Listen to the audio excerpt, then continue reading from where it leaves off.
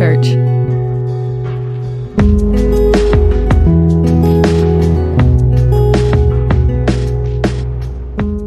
So verse 16, Paul stood up and motioning with his hand said, "Men of Israel, and you who fear God, listen." And there he's referring to the Gentiles.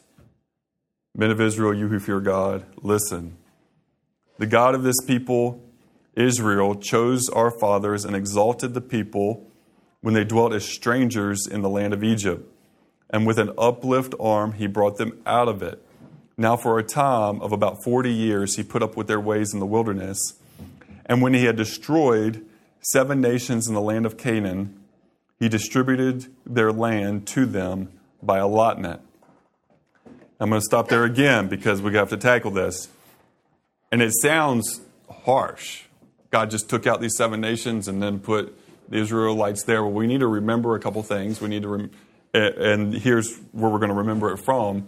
The book of Deuteronomy, chapter 9. Let me read to you verses 4 through 6. God said this, "Do not think in your heart, after the Lord your God has cast them out before you, saying, 'Because of my righteousness, the Lord has brought me in to possess the land.' But it is because of the wickedness of these nations that the Lord is driving them out before you. It is not because of your righteousness or the uprightness of your heart that you go in to possess their land, but because of the wickedness of these nations that the Lord your God drives them out before you, and that he may fulfill the word which the Lord swore to your fathers, to Abraham, Isaac, and Jacob. Therefore, understand that the Lord your God is not giving you this land to possess because of your righteousness, for you are a stiff-necked people." So in just 3 verses, 4, 5, and 6, Deuteronomy chapter 9, 3 times he says, it's not because of your righteousness, it's not because of your righteousness, it's not because of your righteousness. It's because of 2 things. 1, because of their wickedness, and 2, because God is going to keep the promises he made to Abraham, Isaac, and Jacob. Those are the 2 reasons. But when we talk about that wickedness, you need to understand the extent of that wickedness. The extent of that wickedness was in their worship of false gods. They made human sacrifice, and they sacrificed their children and their babies to their false gods. And because of their extreme wickedness, along with a host, you can imagine if they're doing that, they're also committing every other sin under the sun. And so because of that wickedness, God drives them out.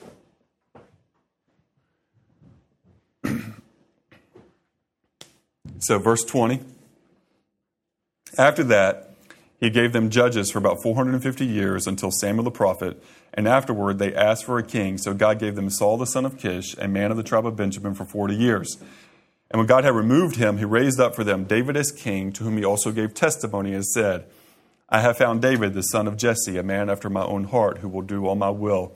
From this man's seed, according to the promise, God raised up for Israel a Savior, Jesus.' After John had first preached before his coming the baptism of repentance to all the people of Israel, and as John was finishing his course, he said, 'Who do you think I am? I am not he, but behold, there comes one after me, the sandals of whose feet I am not worthy to loose.'" And so, wow, in like 6 verses, Paul here gives a majority of the history of Israel to this point.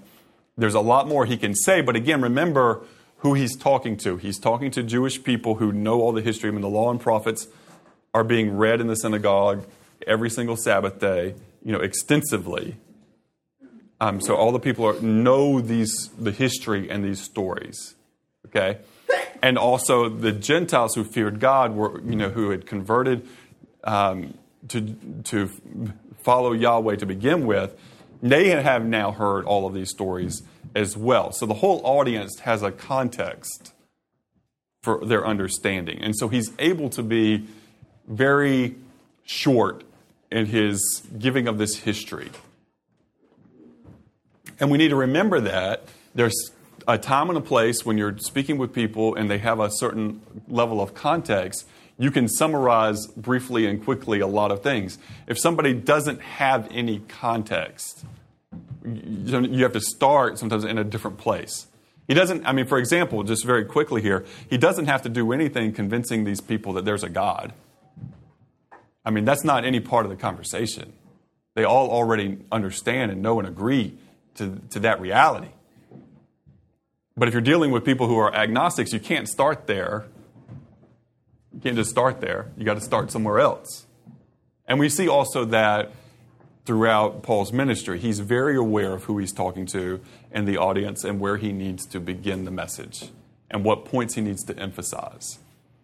And so here, one of the things he wants to emphasize is what he's really getting at, and his whole purpose for what he said so far is to get to the promise that there is a Savior, that there is a Messiah who will come, and that he has come, and that John the Baptist is the one who has prepared the way for him.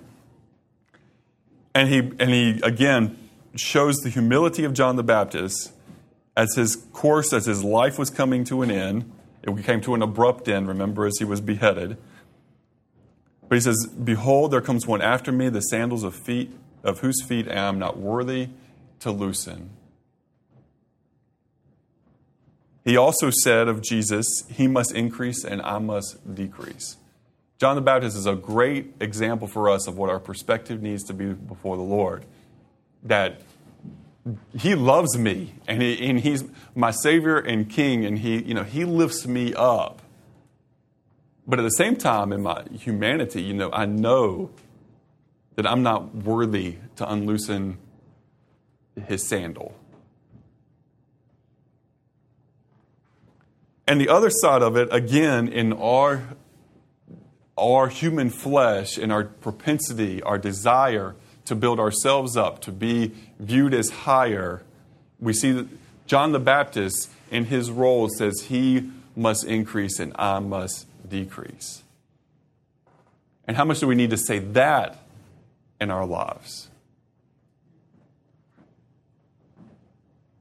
How much more joy, how much more fulfillment, how more purpose, how much more can God use us in our lives if we say, "Jesus, you must increase and I must decrease"?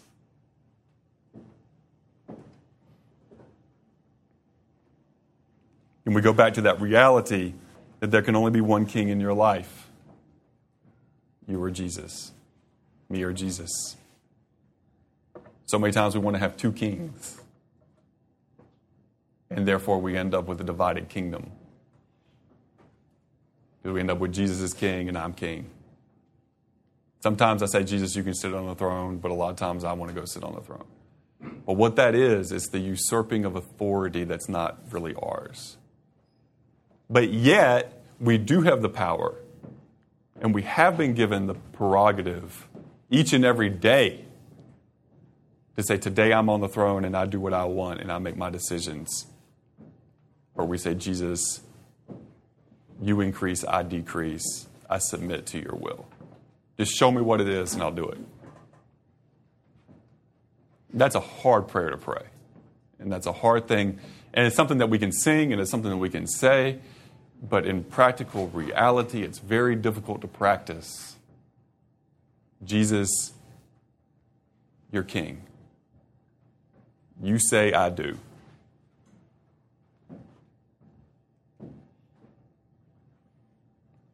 And in fact, we can only do that not through working harder, as we've said time and time again. We can't do it harder. We do it through surrender. Through surrender.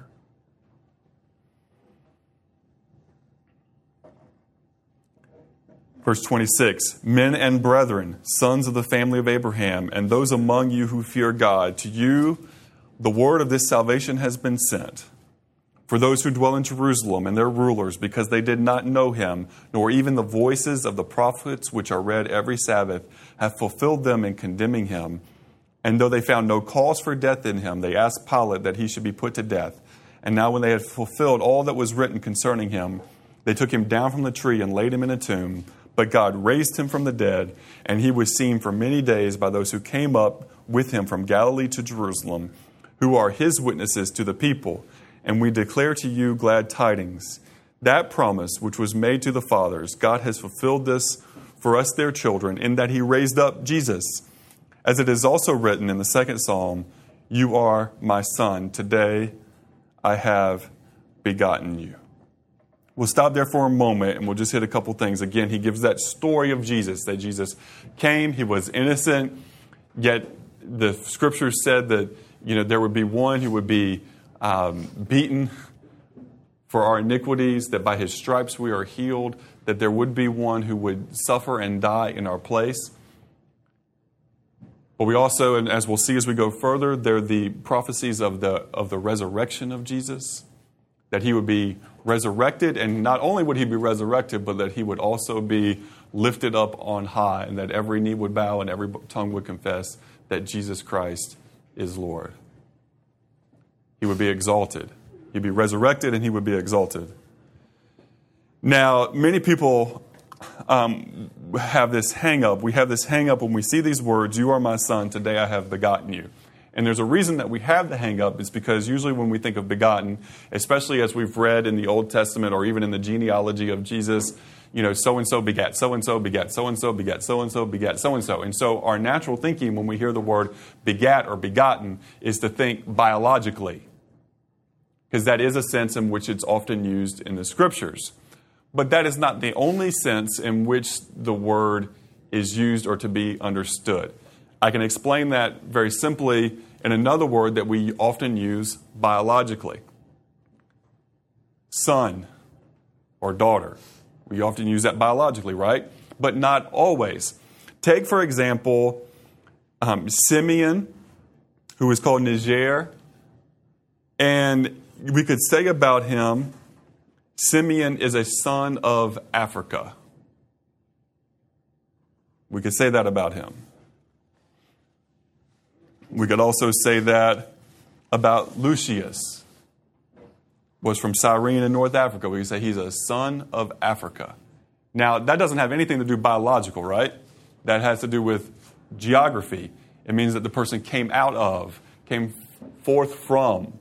Okay, that's the understanding that is there. It has not a biological tinge to it at all. It's just a difference in how we use the words in another context, right? So the same thing is true when it comes to begotten. We should not be thinking about that phrase, you are my son, today I have begotten you, in a biological sense. We should think about it in terms of the Father appointing for a specific purpose the Messiah, the anointed one, the risen King over everything. And that's the proper way to think about that. But because so many lack that understanding and the lack or unwillingness to think about a word, in a different sense, in a different context, there ends up being a lot of confusion. And so people think biological when they shouldn't think biological about that at all. So that's just something to keep in mind and to have an understand. But hopefully now you have an illustration that you can use if you're explaining it to someone else, how we use these different words and these different terms. And you can help remove that lack of understanding from someone. So in verse 34, he says, and that he raised him from the dead, no more to return to corruption. He has spoken thus, I will give you the sure mercies of David. And therefore, he says also in another psalm, you will not allow your Holy One to see corruption.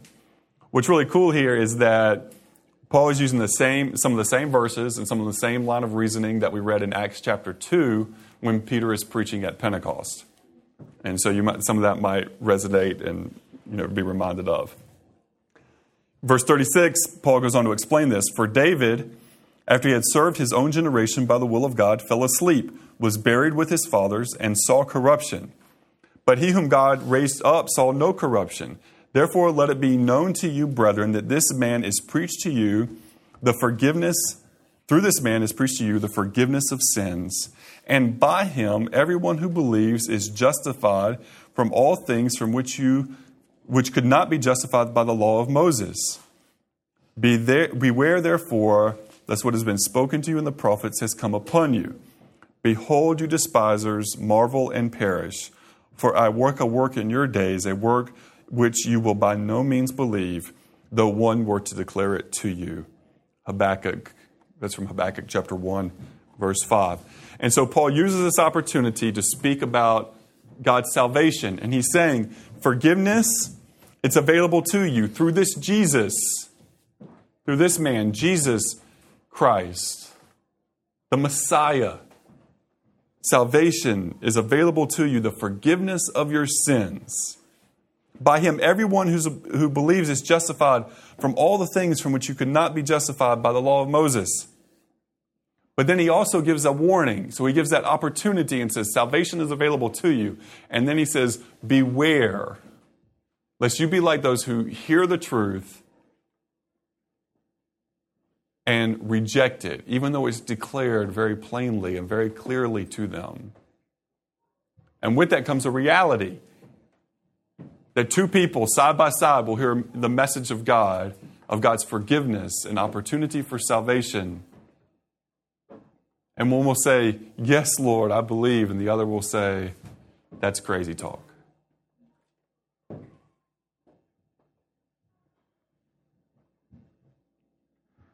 Again, our mission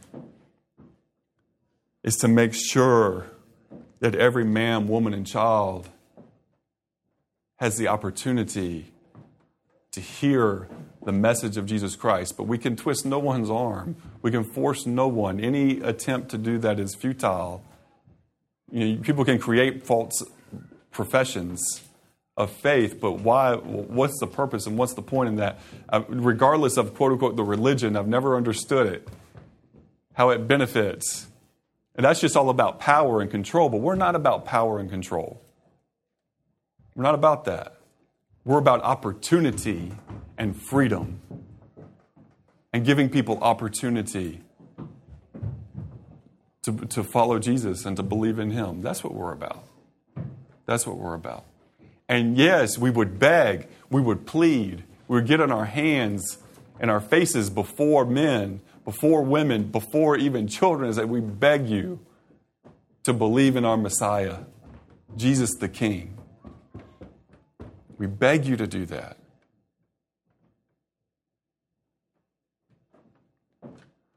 But at the end of the day, as ambassadors of Jesus, we are not able to do more than beggars.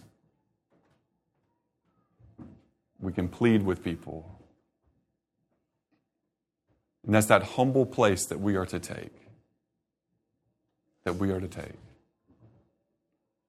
And yes, we can show the intellectual logics of all that we believe, and we can map it all out, for people that this makes more sense than anything else. I'm there with you. I 100% agree with that. But at the end of the day, for a person to have what we have, there has to be a surrender. There has to be a surrender.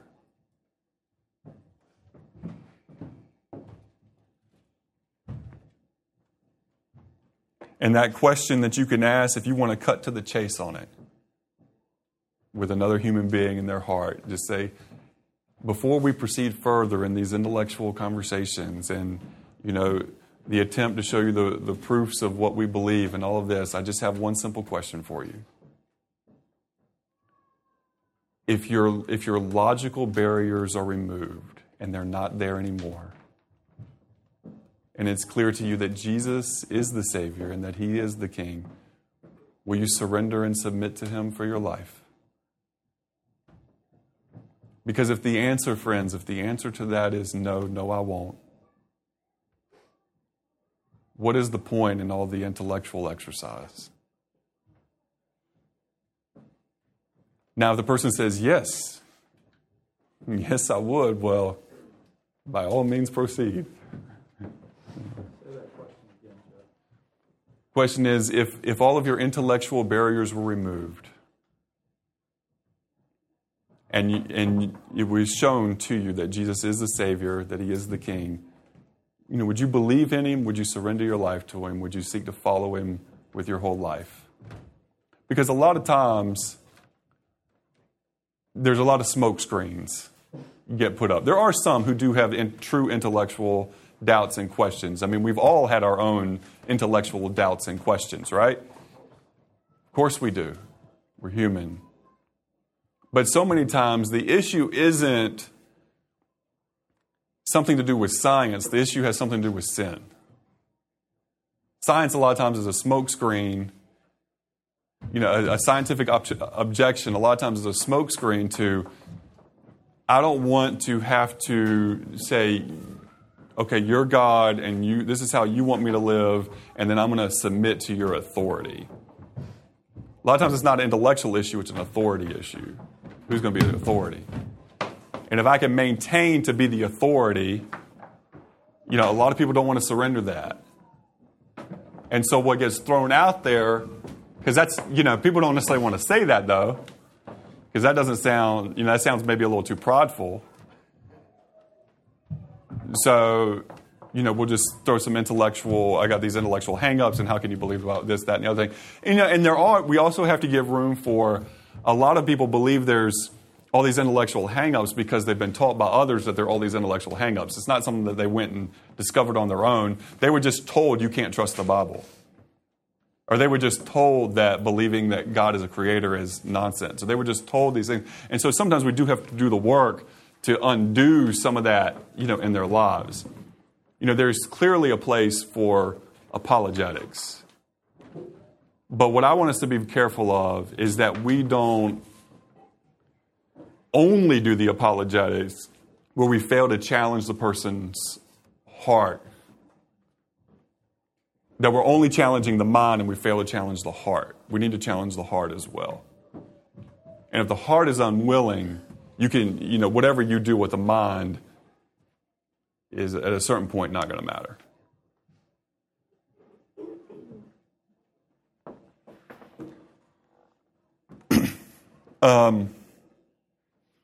Let's see what happens here, and we'll finish it. Goodness. As they went out, the people begged that these things might be told to them the next Sabbath. And after the meeting of the synagogue broke up, many of the Jews and devout converts to Judaism followed Paul and Barnabas, who, as they spoke with them, urged them to continue in the grace of God. And the next Sabbath, almost the whole city gathered to hear the word of the Lord. But when the Jewish leaders saw the crowds, they were filled with jealousy and began to contradict what was spoken by Paul, reviling him. And Paul and Barnabas spoke out boldly, saying, "It was necessary that the word of God be spoken first to you. But since you thrust it aside and judge yourselves unworthy of eternal life, behold, we are turning to the Gentiles. For the Lord has commanded us, saying, I made you a light for the Gentiles, that you may bring salvation to the ends of the earth." And that's from Isaiah 49:6. And when the Gentiles heard this, they began rejoicing and glorifying the word of the Lord, and as many as were appointed to eternal life believed. All right, we're going to stop there for a moment. And this morning, I'm sorry, folks, if it feels like you might be drinking from a fire hydrant. Whatever you can handle. If you can just take it right in the face and take it all, and get a lot in, that's great. If you need to put a cup there and then just take a sip and then come back for another cup later, that's okay too. Because there's just a lot of stuff in all of this. There's a lot going on in Acts chapter 13. And so, this kind of gets into one of those theological things concerning God's election, human free will. Saw an illustration I thought was very helpful on this.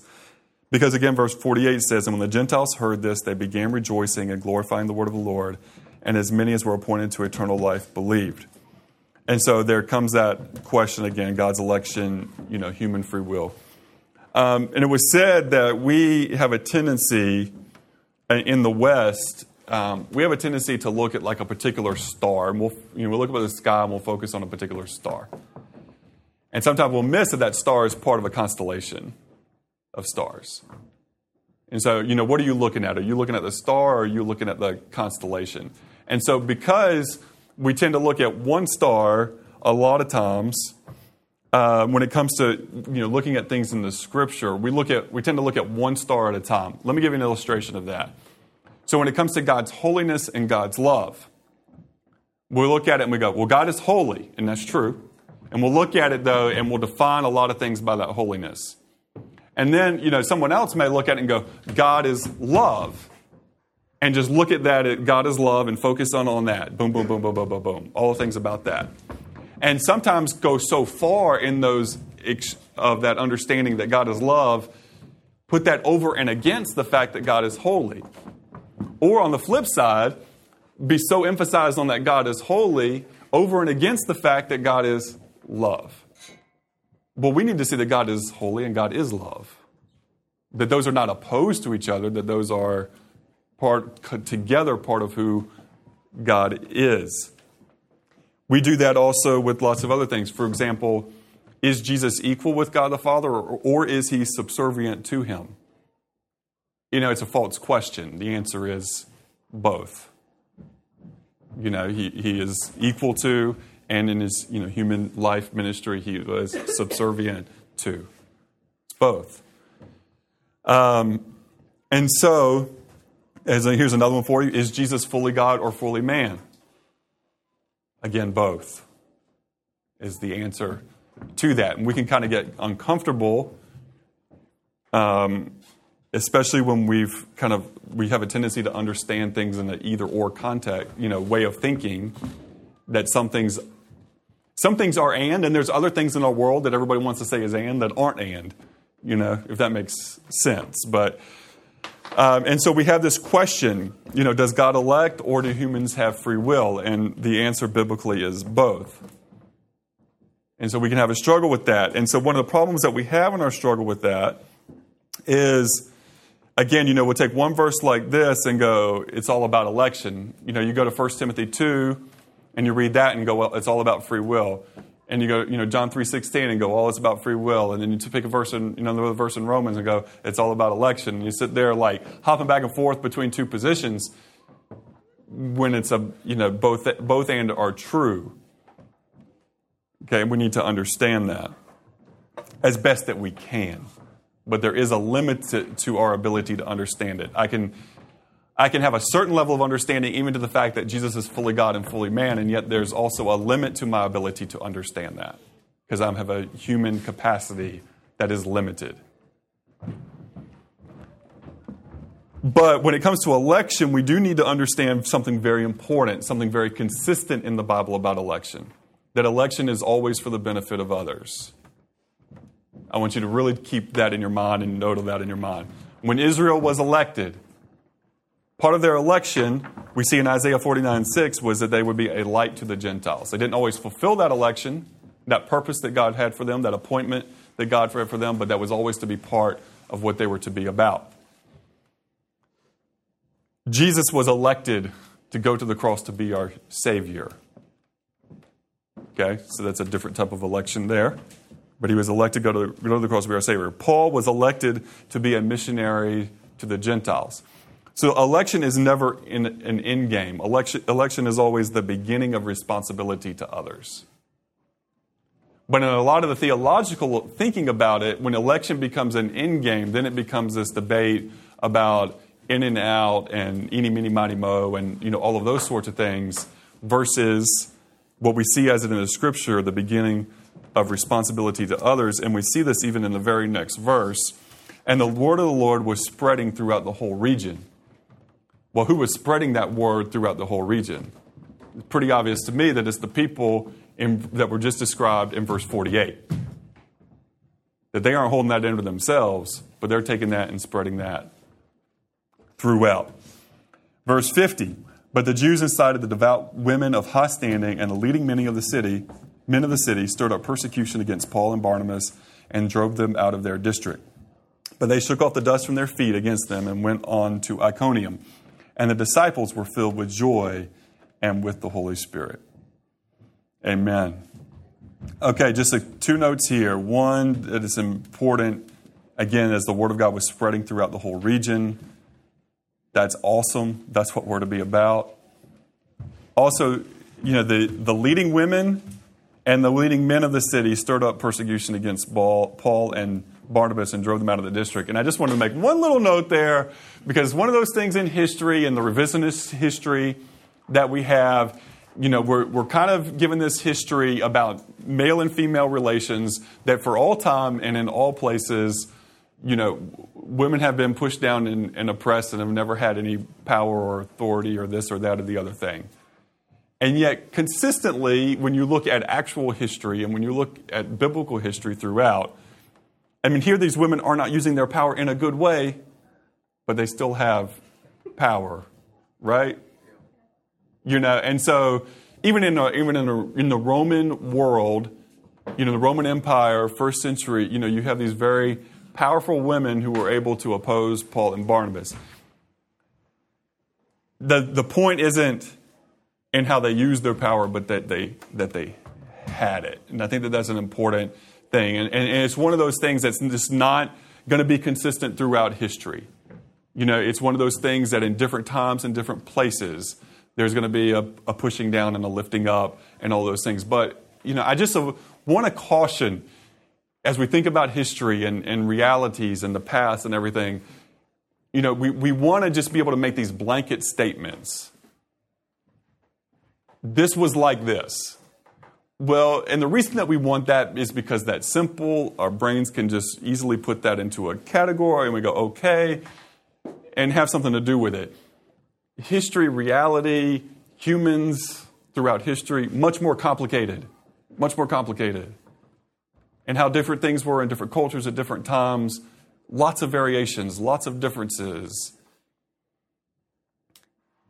But one of the benefits that we have is that we can always evaluate culture through the Word of God that's given to us. We can always say what's right and what's wrong based on the Word of God that's given to us, because in it we have the principles and we have the priorities. We're told how things. Sometimes we are told how things are or were in the Scriptures, but we're also told how things should be. We're told how things should be. And we're told things, and what's so beautiful about that is that we're told things like, love your neighbor as yourself. And we're also told, love your enemy. And we're also told to honor God, and we're told to honor our father and mother, and we're told these different things in the Scriptures that are good for us. But at the detriment of humanity, as we read in the book of Judges, and everybody did what was right in their own eyes. And that in large part is where our world is today. And that is why our world so much needs the gospel, needs the good news of Jesus Christ and the salvation and forgiveness that God offers. Because when everyone just seeks to do what is right in their own eyes, and then you have, group think and group mentality, and you see this sway back and forth, and the people who used to be against something 10 years ago in politics are now all for it because the poll number has changed from 48% to 52%. And so their position now has massively moved because 4% of the population moved, and now we got a majority on some issue where we used to have a minority. And so for them and for so many, it has nothing to do with reality. It has nothing to do with what's true and what's right and what's good. It just has to do with what has 52%. And I'll go with that because that's the path of least resistance. But with it, and with all of these things that we see throughout the Scriptures, and as you meet human after human after human, the question is purpose or no purpose? Purpose or wrong purpose? Purpose or uncertain purpose? But we have a purpose to worship and follow God, and we have a purpose to share with others that your life is valuable and meaningful, but it finds its most value and its greatest meaning when you surrender to Jesus and walk with Him. So yes, just as you are as a human being made as a creation of God, you have an intrinsic value. But man, do you miss out if you don't, woman, do you miss out if you do not surrender and fall in love with the Savior of the universe who is also your Creator. And that's our message of hope and encouragement and exhortation for our world that it desperately needs to hear. And so my encouragement is that we see with spiritual eyes and hear with spiritual ears. And when the person comes to you and that doesn't know the Lord and says, I'm having this problem in this relationship, or I'm not sure what I would do about this, that you move that conversation past the temporal and the immediate and that issue, and you get to Jesus and the real meaning of life. And you can do that in His power and in His name. You can do it. And so let's do it. Let's pray. Heavenly Father, we love you and praise you. And Lord, there's so much going through our minds and our hearts right now as we tried to unpack this Acts chapter 13 that just has so much in it. And Lord, there's so much more. We thank you for the deepness and the richness of your word. Give us understanding. But Lord, help us more than to understand intellectually. Help us to apply practically. Continue to grow this church as a church that you desire it to be. It is yours. We surrender it to you. We submit it to you, God, and we say, do with us as you please, dear Jesus, for your glory and for your honor. And as we take this bread and this cup this morning, we honor you, Jesus, and we thank you that you love us, that you died for us, that you are a risen King. In your name, Jesus, we pray it.